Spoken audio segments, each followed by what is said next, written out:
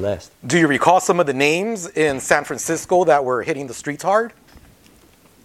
I mean, everybody that you know that's a legend, bro. Like, there's so many, I can't think of all of them. And I don't want to leave nobody out. But like I said, anybody who painted basically from the end of, that was painting from 96 to say 99, 2000, and people that are into graffiti in San Francisco, know, like, that was a epic era for fucking San Francisco graffiti. And I was able to fucking just soak it in. And even when I first got to Frisco, like, I didn't pay attention to the names. I just saw it all, and it was just so abundant and so much style that I just naturally got more attracted to it. When you arrive in San Francisco, do you throw yourself into graffiti immediately, or what do you become involved in? It's just skateboarding. Just skating. I just wanted to skate every day. Like, you're 18, you don't know anything yet. You're still fucking super, you think you know shit, but you don't know anything. So just skating, chilling with the homies, living life, trying to find a job, pay rent, bills. You kind of, you know, that's the first time I had a bill. You know, like, you're young, you don't know. You're just like, oh, I'm fucking starting off my life. So, no, I wasn't like, oh, I'm going to write graffiti, or it wasn't even that. It was like going to raves on the weekend and just skating as much as possible. While in San Francisco, you meet another writer named Jeez. Can you tell us how he contributed to your journey in graffiti?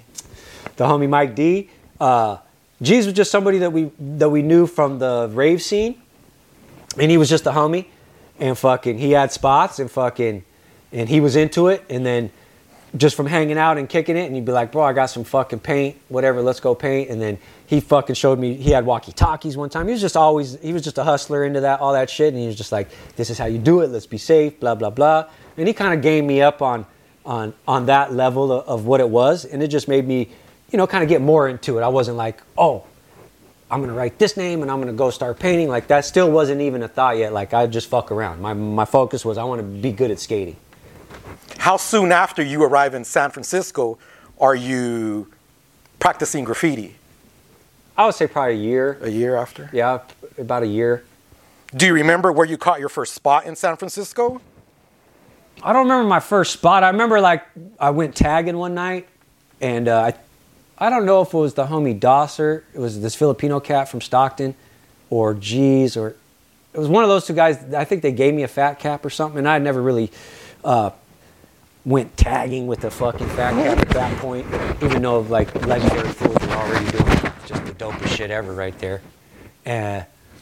I just remember tagging. I remember I did a tag, and I did like a little flare maybe on one of my letters, and I was just like, oh shit. And it kind of clicked, like, oh. But I wasn't good at it. I was like, fuck.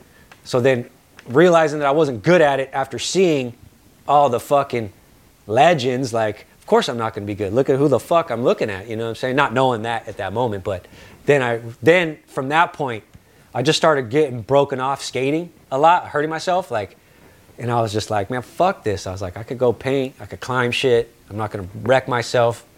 And then I remember I wrecked myself on the Greyhound 7, just, I don't know what trick I was trying, but I just fucking couldn't land it. And I tried it so many fucking times to where I barely could walk home. And that was like my last time. I was like, I'm done with this shit. And then from there, I just started painting, going out. I met a couple people here and there. When you started in San Francisco graffiti culture, you were 18. Yeah. I was How already old older. were your peers? Were they considerably older than you? Nah, they're probably younger than me, to be honest. Like, most of my homies are always younger than me. I have a few that are older than me, but right around that same age. You know what I'm saying? But like back then, it was like I was already behind as far as in graffiti. You know what I'm saying? Like 18, you're going to start now. Like, I had already had a felony on my record before that. So it was like, it wasn't like getting in trouble. It wasn't like I wasn't scared of it or whatever. So I was just, other than, oh, you're 18, you're kind of like, I know back in the day, like, you started graffiti, like, even way back in the day, like, fools were writing graffiti at 11, 12 years old, and they were fucking retired by 17, where it's like, okay, I'm going to start at 18. Like, back then it was like, you know, like, oh, that fool's already older. Like, why are you doing that right now? Like, well, it's just something that I enjoy doing. I never put an age on it, other than I need to do it a lot because I started kind of late. As far as, like, once I understood and started studying what it was and nerding out on it, and like, oh shit, there's fools that were in New York in 1971 ripping this culture before, you know what I'm saying, before I was even born.